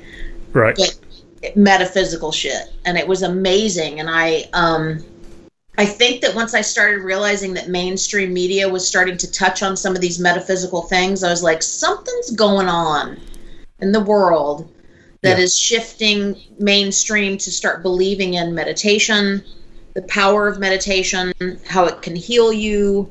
I don't know, just looking at things a little bit differently than the way that we typically do. Yeah, I believe we're on the path to. I mean, I don't know how long it's gonna be. Whether it's 10 years, 20 years, 50 years, 100 years, I don't know. But I believe this is the start of a massive shift in what we think being human and humanity is. I agree. When you throw we're in the age of Aquarius. Yeah, I've heard that, but I'll have to have a look and see what that is. Of the age of Aquarius. Yeah, we're in it right now. Yeah. And I didn't ever know what that meant. I remember going to see Hair in person in a play when I was like 17, and everybody got naked at the end. Have you seen that movie? No. It's a really great movie. It's called Hair, Hair, Hair. But there's also a lot of people who've done it as a play, and I'm sure they've done it all over London and stuff. But it was actually pretty phenomenal. But it is the concept of metaphysical, like all that stuff. And so I just learned this like 2 months ago, that we are currently in the age of Aquarius, which is basically the age of enlightenment. So if you follow astrology or any of that stuff, it's the age of when humanity takes a huge shift and they start kind of going away from traditional thoughts, less religious-based, God-based, Christianity-based, more metaphysical stuff. And it would be a retranslation then, wouldn't it? Yeah. I mean, those theories would still exist, but they would apply to different things. Absolutely. Yeah. Wow. It's crazy. It's crazy cool, man, when you start connecting all the dots. I mean, we literally have touched on like a third of 1% tonight, and the things that me and you could talk about when it comes to all the things I'm learning about in the background, because metaphysical stuff is huge to me. Jewish mysticism is something that's been coming up for me a lot. Look into that. You'll really find that fascinating. And then multidimensional travel, which is like astral projection, which is something I would love to do. Yeah. Wow. Jesus. Yeah, we'll have to do this again. This has been amazing. Go on and on and on and on. I hope I gave you something that was. I did cry, so we're good on that. Yeah, that'll be the highlight before the show. I'm kidding. See Harmony cry. Yeah. Wow, this is amazing. Yeah, we could go on for hours. We've just touched the surface. We could, because that's what I appreciate about you, is that you love sussing that kind of real, raw, like no real guideline way to do an interview. You just want to have a conversation about real shit, and I love that. Yeah. So I'm your girl if you ever want to talk about stuff, because I mean, I've got so many things that I could touch on that are so not societally accepted, that I do feel like I would love to talk about, because I feel like I'm thinking things and have a willingness to say things that a lot of people think, but they just don't have the balls to say. Yeah, I'm unapologetically me, wherever I am. I say what I think. And don't change that about you. You know, I got no problem going somewhere and just swearing because I swear. I don't care where I am. You know. Have you ever heard the concept of the black sheep of the family? Are you the black sheep? Absolutely. I'm going to send you some stuff, because I am too. But there's a whole belief system based around the fact that the people that are considered the black sheeps of families are the actual ones that heal generational trauma. They change the shift of the family moving forward. They're the chosen one, essentially, that have the courage and the balls to let their freak flag fly. They march to the beat of their own drum. You know, they start off having a little bit of fear, but ultimately, as they get into adulthood, they just kind of break the armor and they do what they want without any regards to, not disrespectfully, but they just get to a point where they can't kind of be in that what's the word I'm looking for? And that mold anymore for their family. They just get to the point where them being who they really are and what's inside of them needs to come out so bad that becomes more powerful than making their family happy. Yes. And in that shift I agree. becomes like your kids, Lee, are going to be, and your wife too, I'm sure she's already probably changed because of what you've done, will be better for it because of what you're having the courage to do and show how you're willing to show up every day and not just be going to 40 hours, traveling in your truck and doing this and blah, blah, blah. You're doing such huge things that I just want to make sure that you know that I see that in you. And I think it's a really beautiful thing that you've had the courage to show up for that, no matter what, because it's not easy. Yeah. Yeah. And it takes a lot of courage to take a step out and present yourself as this new thing, or to admit to yourself that you've not been doing what you're supposed to be doing, and allowing other people to observe that. I mean, it got to the point where we'll finish up in a minute, but I'll just say this. I'm not in any hurry. I just didn't know if you had to go because it's only 10 to 7 where I am. It's really late. Don't get me started. I could be on with you for 3 hours. Yeah. When all this happened and I had the breakdown and stuff, and it just hit me. It was like somebody had switched on a light and I could see the whole room.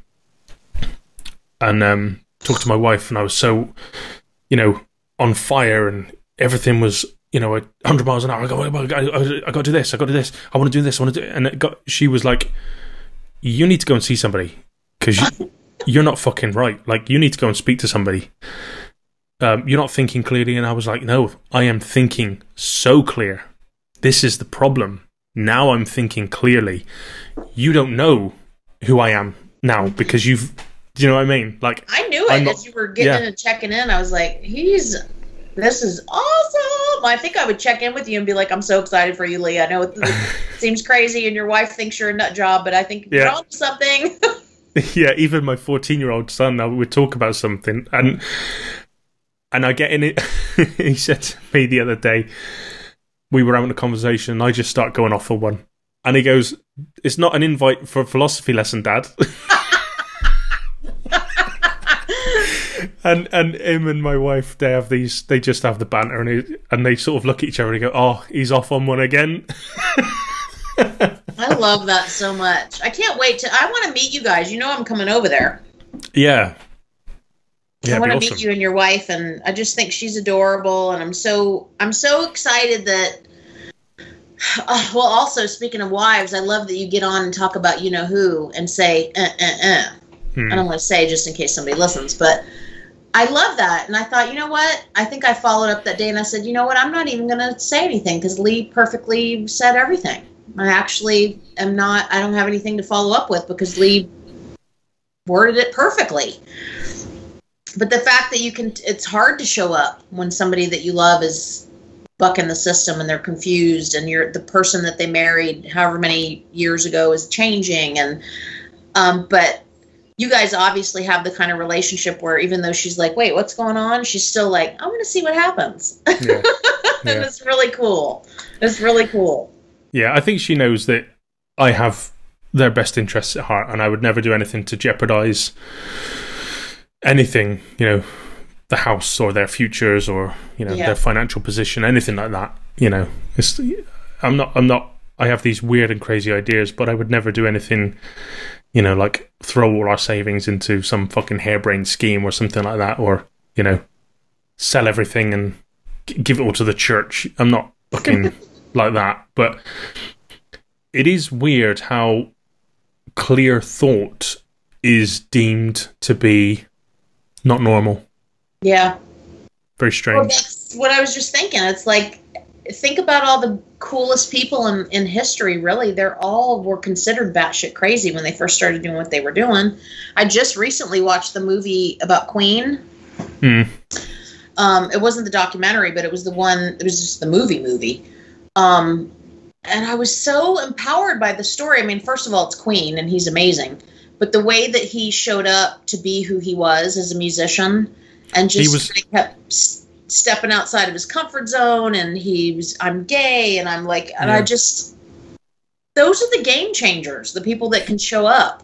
He was arrogant, but humble and modest at the same time. Yeah, he was. I mean, that was incredible. Did you see that movie? Yes, I did. Oh man, I was like on the couch, like I was sitting up and then I'd lay down and I was like listening to singing and then I was like, oh my God, I love, like, it's so inspiring to see this. He knew he knew he could do it. Yeah. He fucking knew it. Yeah. And there was no change in his mind. And nope. He presented himself almost, I don't know, like his hubris was adorable. Do you know what I mean? Oh my God, I couldn't have put it any other way. Like he was a perfect, like, mix of humble and confident. Mm. What is that even? You know what I mean? Yeah. Like, it's something to, I don't know. I just think it's fucking awesome because everybody thought he was fucking crazy. And, you know, what's the name of the song that was from Wayne's World that we all sang that was in the movie and everybody thought it was crazy and it was stupid and it was a dumb song and it was way too long? Bohemian Rhapsody. Yep. And can you meet one human on the planet that doesn't know that song today? I don't care if they're 12 or they're 112. He got so much shit for that song and the way he kept trying to get him to record it differently and do this and do that. And yet here he's made the biggest musical impact of our history. It's a perfect testament to just, like, keep showing up, man. If you believe it, then it will be. Yeah. And get that book tonight because I want you to, I think it'll be a perfect addition. You're ready for that Joe Dispenza Becoming Supernatural book. Yeah. And it's all about what we're talking about with Queen. It's just the belief system behind the fact that you, if it's dropping into your brain and it's a thought, it can become. Period. Yeah. But you see all sorts of people like that, you know, that have existed and that will exist. Yeah. Steve Jobs, Freddie Mercury, Christ. I mean, there's so many to mention. I know there's so many. But they were also, they came across as, Steve Jobs, he's an arsehole. No. He knew what he wanted. He knew what he had to do to get there. And he wasn't interested in bullshit. Right. And he changed he changed humanity. Big time. Big time. So, okay, you perceive him as an arsehole. You know, many of us perceive him as a godhead. I don't have the words. It's I know. People like this are incredible. I know. They just. And if you don't look at those people as an inspiration, I mean, I guess what it comes down to is really just. And I say this, I've said this before on IGTV, I've said it on my podcast, it's really just about politely not giving a literal shit what anybody thinks about what you're doing. It doesn't mean you're like, fuck you, I'm going to do this. It just means I'm going to just sit back over here and march to the beat of my own drum, like I always like to say, because I had so much struggle with doing that. I was so worried what people are going to think about me. What if I fail publicly? What's going to happen then? I'm going to look stupid. Like I went against everything Eckhart Tolle says, which his thing is live in the present moment. Don't worry about what happened yesterday. And it's really hard. It takes a lot of practice. I'm still trying to get good at it. Don't worry about what's going to happen tomorrow. Just trust the process. And this is one of the biggest things, and I'll leave this with your listeners because it really is one of the biggest and best pieces of advice that I accidentally got in my whole life. I was listening to A New Earth. You've listened to it with him and Oprah. And at the last episode, on episode 10, a woman writes in or stands up in the audience and says, well, Eckhart, I'm ad-libbing, but your best-selling book, weren't you scared about, that book and whether it was going to be successful or not? And he made a comment, and again, I'm ad-libbing because I can't be as eloquent as him, but he said that best-selling book was already there for the taking. I just had to show up. Yes. I just had to continue doing the work, and I just had to continue showing up. And I don't know if he mentioned the train or if I've heard it somewhere else, but I've passed this on to other people that if I had a train, the Bliss Broker train, and it had a route A to B or wherever, and there was all these stops of success along my train route, all I got to do is get on the train. all the stops are going to happen whether I'm on the fucking train or not. Yeah. So public speaking in Asheville, public speaking in Cornwall. I've got all these goals. I want a flat in London. You know, all the things that I want. They're all there for the taking. I've just got to get on the train. And the way that I get on the train is by continuously showing up for myself. And whether that means making healthy decisions, going for my movement every day, meditating, taking my supplements, having a community, asking for help, whatever it is, you know, speaking my truth, stepping into my integrity, all of the things that will give me the ability to step onto the train. As long as I keep doing all that shit in the background and I get on the train, I'll be able to get all those things. They're already mine. And so that's what Eckhart said. He said, that best-selling book was mine. It was already mine. It was destined for me. I just had to show up. Yeah. And when he said that, I was like, what the fuck? I never thought about it that way. It's like life is going to happen regardless. How are you going to show up for it? Right. Are you going to get sad and it's going to be too hard? You're going to make it So every day when you guys say, oh, Harmony showed up again and she did this and that and the other thing, I think to myself, when I have that fork in the road, and I do every day, do I want to Netflix and chill because I've cleaned so many houses today, or do I want to put my fucking tennis shoes on and go to the school and do my run? What am I going to do? How am I going to show up? I think of that train. And I think of the end goal of what I really want, which is abundant autonomy. I want a sovereign feeling about my life, which I finally fucking think I have. All I ever wanted my whole life was to be sovereign.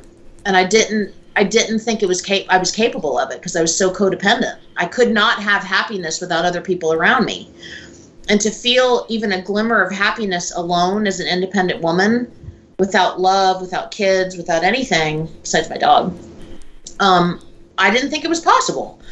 But what makes me come home from work all day long and come in and put my tennis shoes on and my sports bra, and I make the choice to go back out into the world and go run for 5 miles every night, even when I'm fucking exhausted, is that last stop on the train. I see it down there and I'm like, I want that. That's mine. That's my flat in London. That's my whiskey tour in Edinburgh. That's my, meeting up with my friends on a speaking engagement and them looking at me and being proud of what I've accomplished. That's all these women down there and men that I've helped. If I don't put my tennis shoes on today, I don't get to that end stop on the train. Yeah. That is how I show up every day. That's it. And it sounds fucking crazy coming out of my mouth, but I believe, Lee, with everything in my being right now, that if I don't make good decisions every day, I don't get that. Yeah. The train's leaving the station with or without you. It's leaving without me. And I don't want it to leave without me. I want to be on it. And I want to take people with me. And if I don't show up to go do what people consider, God, Harmony's out in the fucking woods every night. I'm so bored of seeing her Insta stories. Yeah. That's my train pass. That's me investing in my train ticket. Yeah, it's powerful stuff. Yeah, it really is powerful stuff. That's a Bon Vive version. It's downhill from there. It is. I'm already 3 in. I just need to eat and go to bed. Yeah, Jesus, man. Well, it's been amazing talking to you. And as you say, we could do this for hours. But we'll leave it at that. Leave it on that powerful statement. And I suggest everybody goes and follows you. Tell us before you go where we can find you on Tinternet. I am Bliss Broker everywhere. So blissbroker.com. I'm at the Bliss Broker on Twitter, Instagram. I am Chase Your Spark on Facebook. It's just type in the Bliss Broker on Google. You'll find me. Perfect. Amazing conversation. As always, Harmony, I really appreciate your time. Thank you. Thank you so much. Bye. Bye-bye.